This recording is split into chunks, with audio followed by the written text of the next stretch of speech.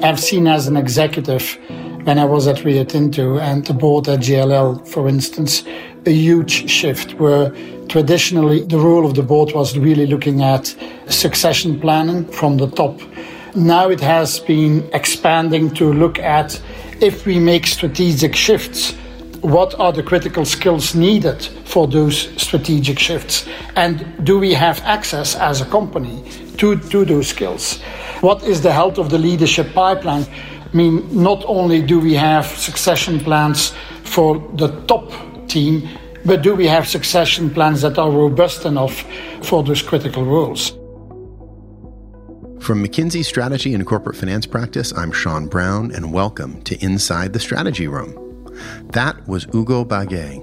He's a former group executive at Rio Tinto and a non-executive director on the board of global real estate services firm Jones Lang LaSalle. As Hugo points out, board members are increasingly asking pointed questions of management about their talent pipelines and employee skills. Today on the podcast, we look at the board's role in ensuring that organizations have the right talent and culture to achieve their strategic goals. Joining Hugo today is Fritjof Lund, the global leader of our board services work, as well as Mary Meany, a former senior partner based in Paris. Now, here's Fritjof.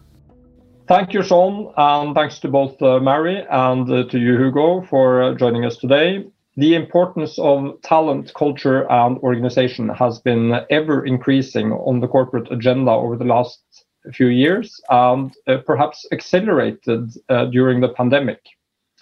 In our podcast today, we therefore would like to explore what role should the board of directors play, and how can the board best support top management on these critical topics. Mary, you've recently been leading a McKinsey research on reimagining corporations. What are some of the key trends that you are seeing? Thanks so much, Fritjof. And it's wonderful to be here and wonderful to be with Hugo as well. So pre-COVID, we were already seeing a number of huge shifts around technology, digitization, automation, AI. But also, changes in terms of e-commerce growth, changing consumer preferences, employee expectations, et cetera. And we were seeing this acceleration of the scale and scope of change on just about every dimension. And that was pre-COVID, right? And if anything, COVID actually has further accelerated and accentuated those trends and added a few more, like a massive shift to remote working and huge disruption to work that actually requires physical presence. So we've seen, just an extraordinary amount of change over this last year and a half. And one of the trends that we've also observed is boards getting more involved in supporting management, in helping with this unprecedented crisis, in ensuring that appropriate actions are taken, and in really playing out their governance role. Hugo, I know you're on quite a few different boards and have lots of experience. Would love to hear some of what you've seen over this last year and a half. Well, thank you, Mary. And I would echo exactly what you've said. I mean, all of the things that you've been talking about, technological changes, market changes, changes in the employment market also have led to, large strategic discussions at the board table. And linked with strategy, of course, is there then the question, do we have the right talent to fulfill on that strategy? But also, what does it actually mean for us as a company, for our purpose, and for our culture, so to speak? So all of those elements are, for me, like interlinked with one another. I have to say, however, that whilst, a decade ago, 15 years ago, and on boards, the financial capital was quite a dominant aspect of the discussion, this seems now to have, not gone away, absolutely not, but to have found a balanced place between the other topics that we touched upon. So, and I've seen that at the JLL board where I'm on, where, the pandemic has had a huge impact on the business last year. And I think that's the first role of the board, is management asking itself the right questions around all of those items. If we double down on talent, we all know that the role of the board one of the key roles of the board is around CEO succession. However, what you are both alluding to here is a broader, let's say, engagement around talent. What are the observations on how that role has expanded, not only during the pandemic, but also in the years before that? I've seen as an executive when I was at Rio Tinto and I mean, at the board at JLL, for instance, a huge shift where traditionally the role of the board was really looking at succession planning, starting with succession planning from the top. Now it has been expanding to look at, if we make strategic shifts, what are the critical skills needed for those strategic shifts? And do we have access as a company to those skills? What is the health of the leadership pipeline? I mean, not only do we have succession plans for the top team, but do we have succession plans that are robust enough for those critical roles?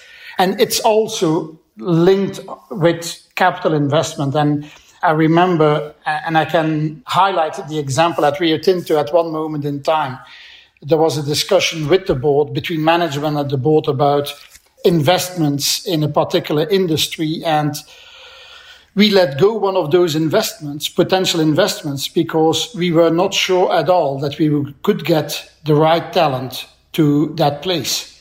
And I think that was one of the first examples where I've seen actually where talent was really in the front line of strategic decisions. I completely agree, Hugo. And it's interesting because I do think that we're seeing a real shift. You know, historically, and a lot of boards didn't spend that much time on talent and culture. When they did, it was often very narrow in focus. It was often very much concentrated on CEO compensation and succession. And even with that very narrow focus, many board members were actually unhappy with the quality of the discussion and the debate and with the outcomes. I think what we're now observing is a lot of companies realizing that actually human capital is incredibly strategic, and that attracting, developing, retaining, and how they deploy talent is actually a real source of competitive advantage. And again, this is something where there's always a delicate balancing act, and there always needs to be judgment because it's management's role to execute this. But it's the board's role to ensure and to make, to have that assurance, to have the governance. And the board can be enormously powerful in the questions they ask, the questions they fail to ask, in what they put on the agenda, what doesn't make it to the agenda. All of that sends a very powerful signal about what's important and about what matters. And so I do see, a trend towards more companies, more boards actually putting talent on the agenda and putting it top of the agenda, really trying to ensure that talent is at the core of the company DNA. Sometimes you even see trends where they rename some of the committees. So changing the name of the remuneration committee to more of a talent or a talent and rewards committee, and making sure that the focus is not just on CEO succession and compensation, but really, do we have the bench strength? Mary, I mean, you definitely have more analytical data. I have anecdotal data.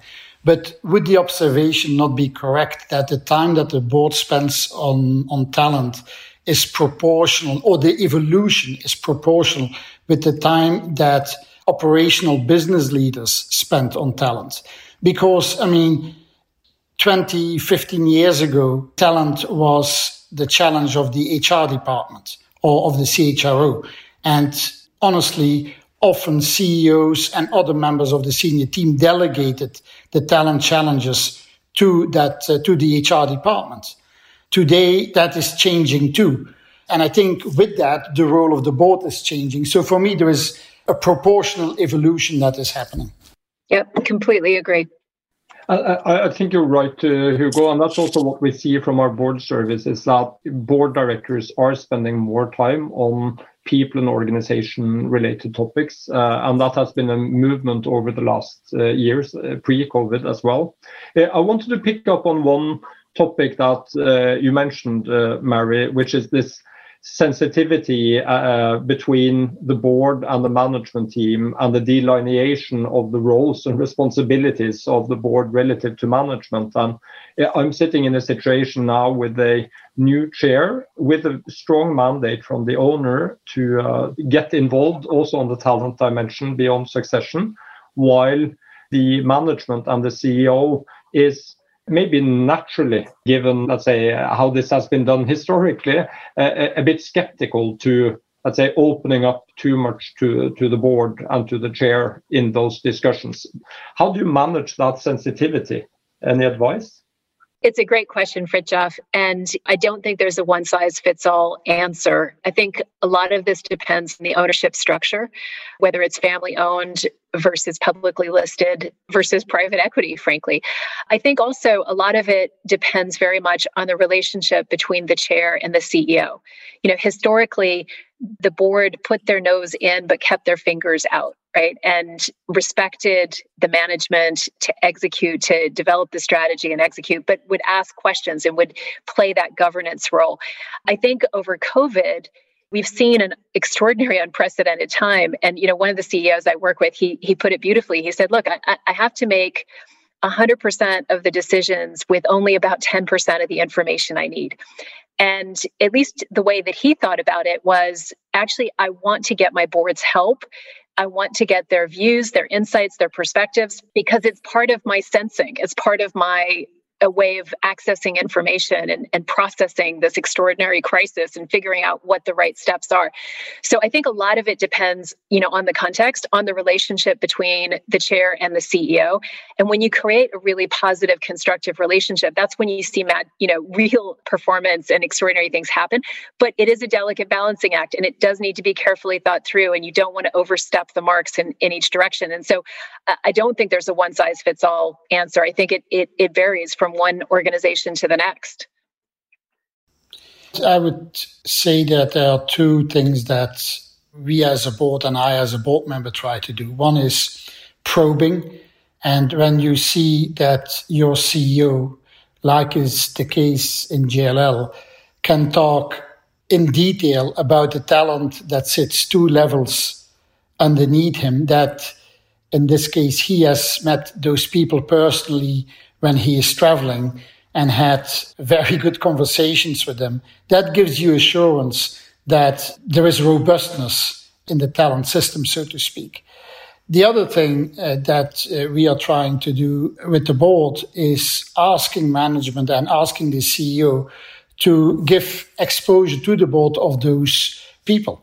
The JLL board travels around the world. With COVID, it was not possible to travel, but I hope that will come soon back. And then we're going to different key places for the company and meet there with the local talent. And also there you can then actually match names to faces and see how they interact with the board. I mean, I agree with you. There are many different ways one can do that.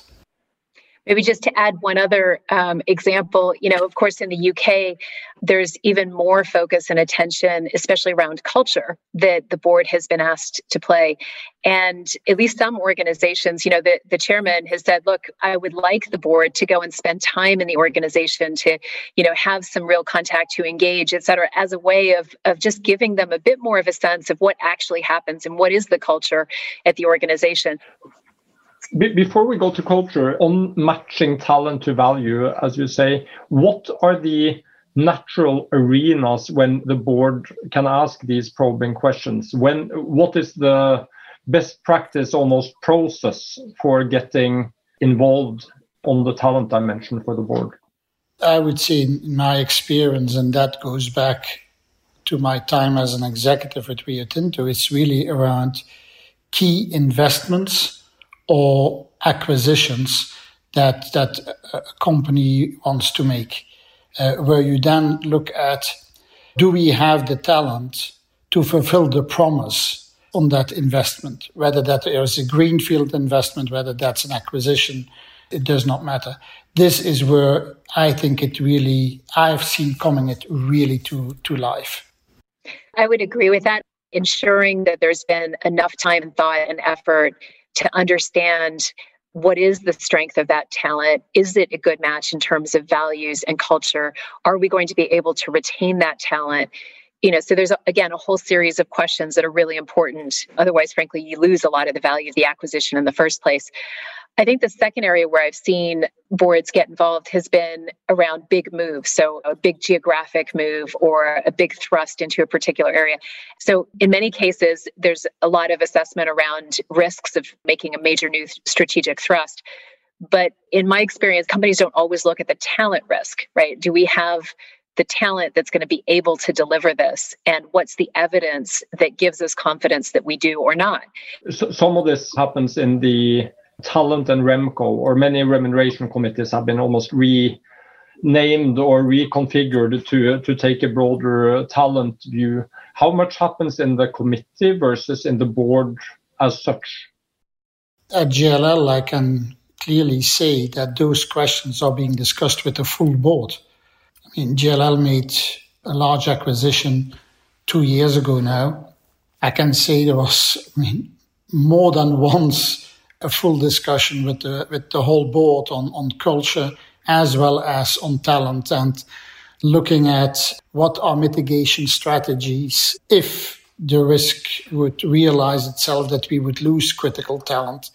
I was just going to add, I've seen it both in the full board. I also see it in particular in M&A committees. And I actually think that's a very positive development to spend, time, effort, energy to say, okay, as we consider this acquisition, let's be really clear to the extent that we possibly can around the leadership, the talent that we are acquiring with this, the extent to which it's going to be compatible with the culture of the organization, the values, and so on and so forth. Have you also seen what happens if the board is not satisfied with the answers to the questions or the answers to the probing? Have you seen boards do more, let's say, active interventions? I would say ask for more active interventions, not doing active interventions themselves. And you can give some advice and suggestions, and then management needs to come back. I would be personally not inclined to go and do interventions myself, because I think that would violate some of the key principles of the interaction between management and the board. I would agree with that. What I definitely see is more challenge, more questioning of both the CEO and the CHRO. And frankly, more often CHROs actually being present at the board meetings, fully participating in the board meeting. But I do think the board has to hold the CEO, the senior executive team, the CHRO to account to make sure that they are fully addressing the talent, the culture, creating a strong sense of purpose. Because increasingly in today's world, strategy is relatively easy to replicate and capital is relatively easy to access. So what actually gives you a real source of competitive advantage is your talent and culture. I think that's an interesting point.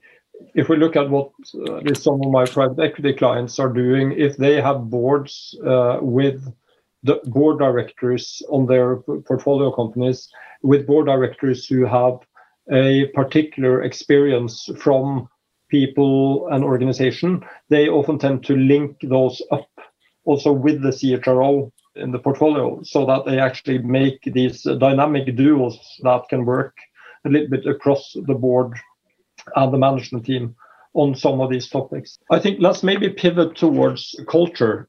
Culture is popping up ever more often on the board agenda. And as you also mentioned in the UK, culture or having oversight of corporate culture is now also part of the UK Corporate Governance Code. Why is that?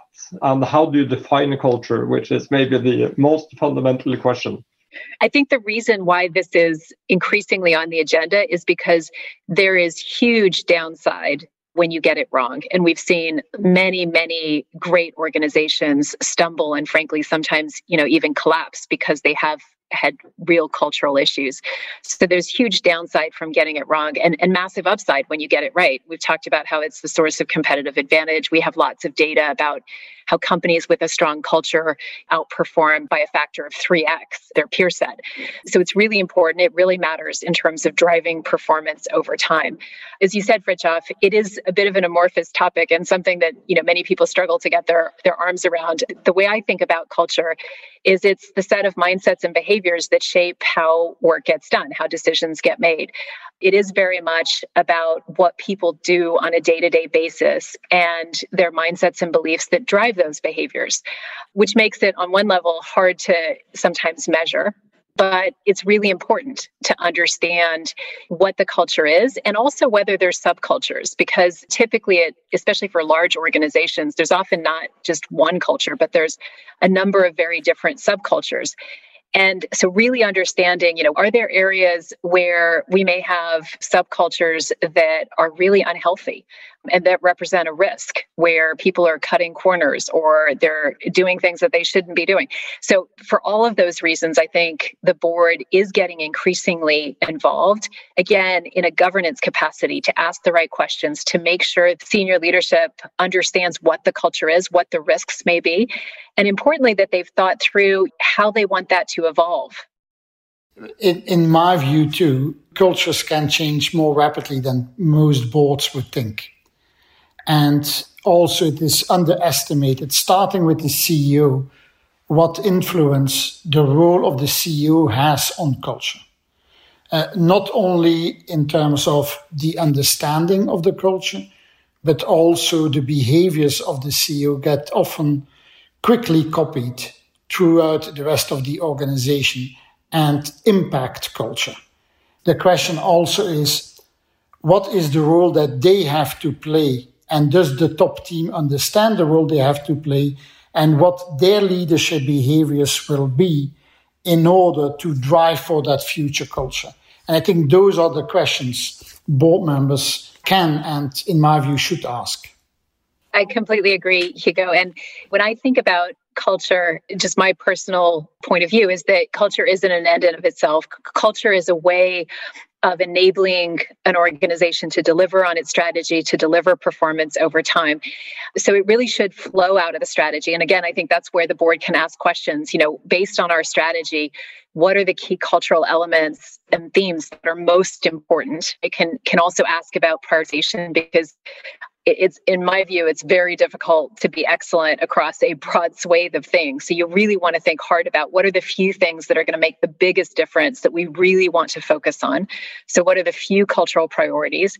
And then, as Hugo said, it needs to be owned by the senior leadership. People will watch their feet, not their lips. They will watch what they do. They will watch who gets promoted and who gets sidelined. And that's what shows what really matters and whether or not it's real or whether it's just rhetoric. What gets measured gets done. And so having and asking for regular measurements around, well, where is our culture? And are we improving? And if not, why not? And, what are some of the course corrections that we may want to make? So I think all of those things are important. The one other thought I would also just add, and this is an area where I think the board itself can actually be really powerful, is lifelong learning. So given how fast our world is changing, all of our skills, from the boardroom down to the engine room, everybody's skills has a shorter and shorter shelf life, right? We're all getting obsolete faster and faster. And so one of the critical success factors, both for individuals, but also for institutions, is to get really good at learning and to have that curiosity and that external orientation and that thirst for learning. I think that's an area where it can start at the top, and the boards can play a tremendously powerful role.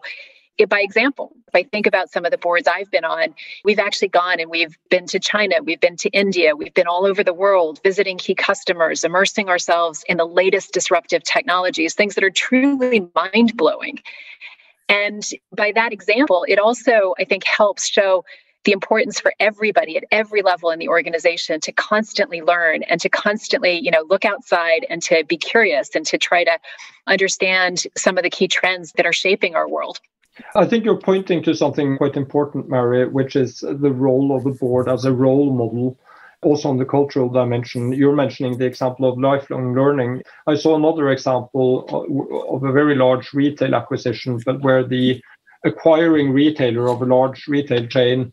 The board flew into the Northern European headquarters. They flew in flying coach, not business class. They rented a van, and this is a very large company. They rented a van. They drove with 7 seats. They had the board driving to the different retail outlets. They had the board meeting in the canteen. And the reason was they had a cultural, let's say, or a key business driver was continuous improvement and, cost consciousness, and every dime counted, basically. That was really critical for the profitability in that specific niche.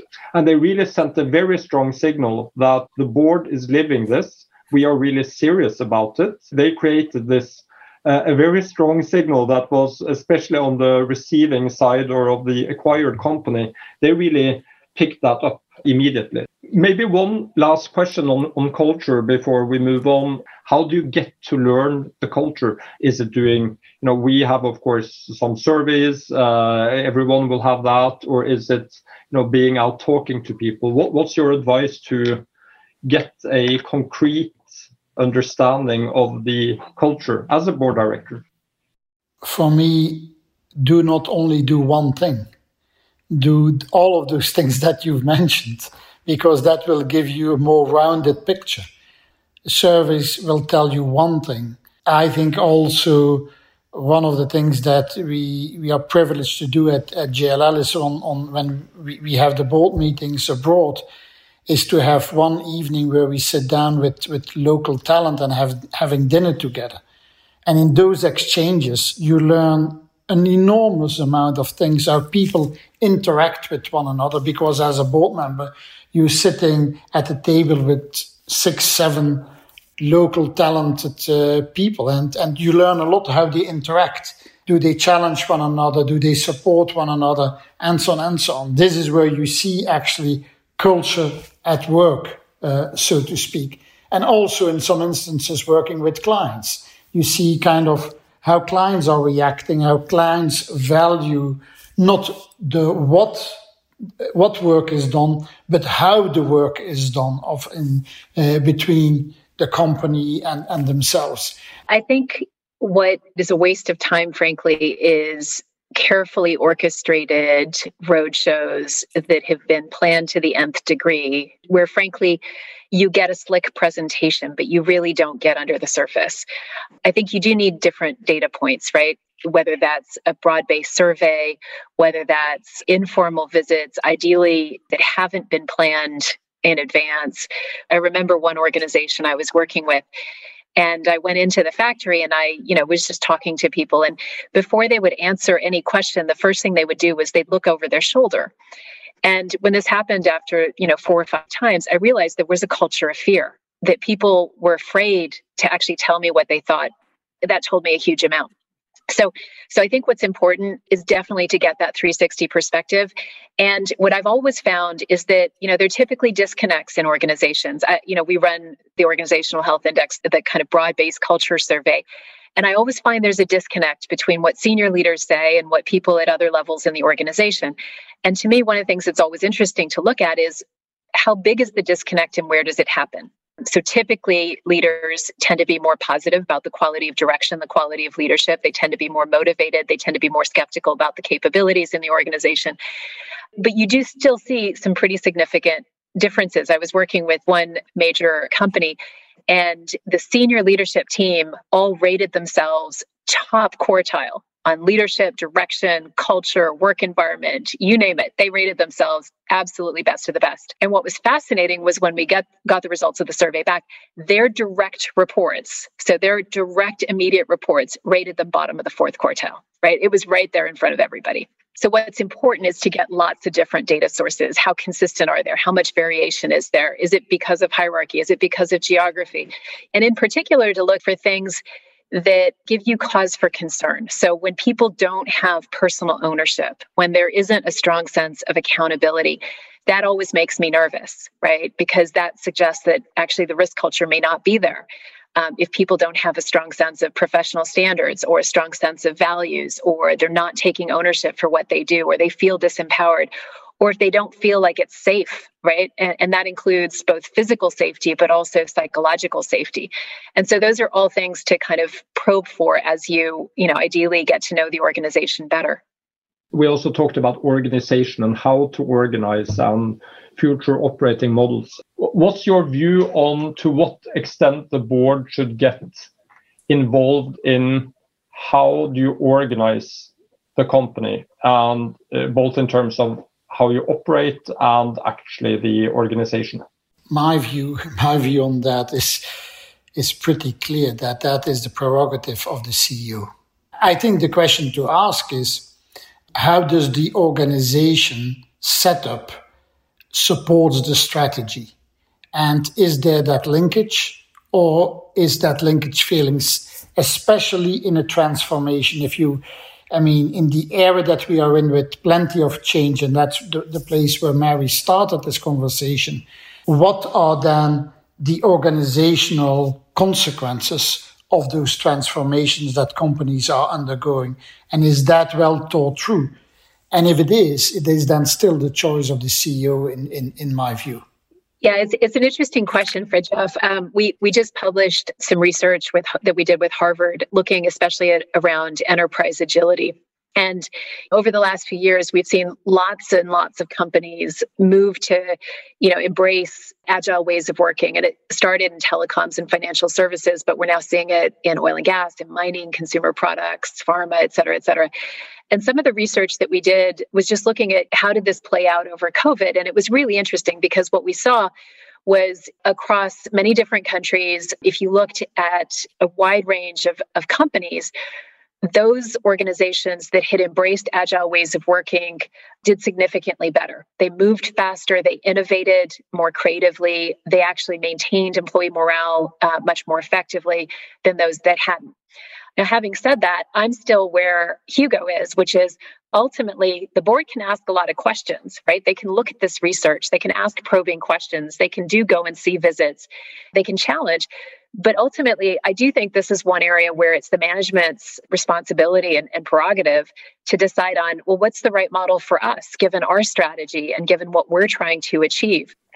Yeah, and I'm serving one myself of a legacy company that is fundamentally transforming. And I guess there, at least we see a big appetite from the board to be involved, not to decide exactly how it will be implemented, but really the parallel almost from the discussion around talent. It's really being able to challenge some of the decisions, not to decide is it A or B, but ensuring that the process to get to the answer is sufficiently robust, and to really also be a catalyst for even more radical solutions. I mean, here in this situation, the board is trying to really push radicality, and the fear, at least from my perception from the board, is that management is potentially not going far enough, and they want to be able to catalyze that change without saying exactly which solution it should be. So I guess we're not fundamentally saying the different things. I think ultimately the responsibility and accountability for how to organize will rely on the CEO and the management team. But I have to say, I still would expect boards, at least over time, to become also on the organization dimension even more, let's say, active and engaged. I don't know. Does that make sense? Mary and Hugo? Makes sense. And I think this was a very good example that you gave, Fridtjof.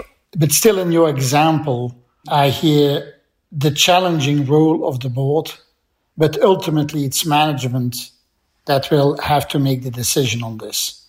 And then the question is, what is the culture of the organization between challenging and the supportive role of the board, and where do you draw that line? Very good. What is your advice to a board director today on getting up to speed or to asking the right questions on all of these dimensions that we now discussed: talent, culture, organization? Don't count on your own experience when you were an executive, but also be constantly on the look what other companies are doing, have a lot of exchanges with board members of other companies in other industries, seek out what is going on and look what you can apply for your own company. This very much goes back to what I was talking about with the mindset of lifelong learning, and whether that's experts, whether that's the latest research, whether that's actually going and spending time with the organization and asking questions and learning about their approach to talent or culture. I do think it's about having that curiosity and that appetite for learning and recognizing how important this is. If we go back to where we started the podcast, I genuinely believe that talent and culture are increasingly the source of competitive advantage. And so there is a huge amount at stake in getting this right. And really kind of engaging with this topic, I think, is increasingly going to be one of the most important aspects of being a board member. Thank you very much, Mary and Hugo. Very much appreciated. Very insightful, I have to say. Much appreciated. Many thanks to Fritjof, Mary, and Hugo for sharing their insights with us today. We hope you enjoyed the discussion. A transcript of this conversation will be made available on the Inside the Strategy Room podcast collection page on McKinsey.com ITSR. That stands for Inside the Strategy Room. And there you can also easily browse and filter our library of more than 50 previous episodes. And if you'd like to focus on our previous board-related podcasts covering cybersecurity, sustainability, decision-making, and resilience, you can quickly find them at mckinsey.com/ITSR/boards. If you'd like to share feedback or an idea for a future podcast, please email us at insidethestrategyroom@mckinsey.com. To receive alerts on our latest insights, you can sign up on mckinsey.com/ITSR at the bottom of every page. You can also follow us on Twitter at MCK Strategy and connect with us on the McKinsey Strategy and Corporate Finance LinkedIn page. Thanks again for listening. We look forward to having you join us again soon inside the Strategy Room.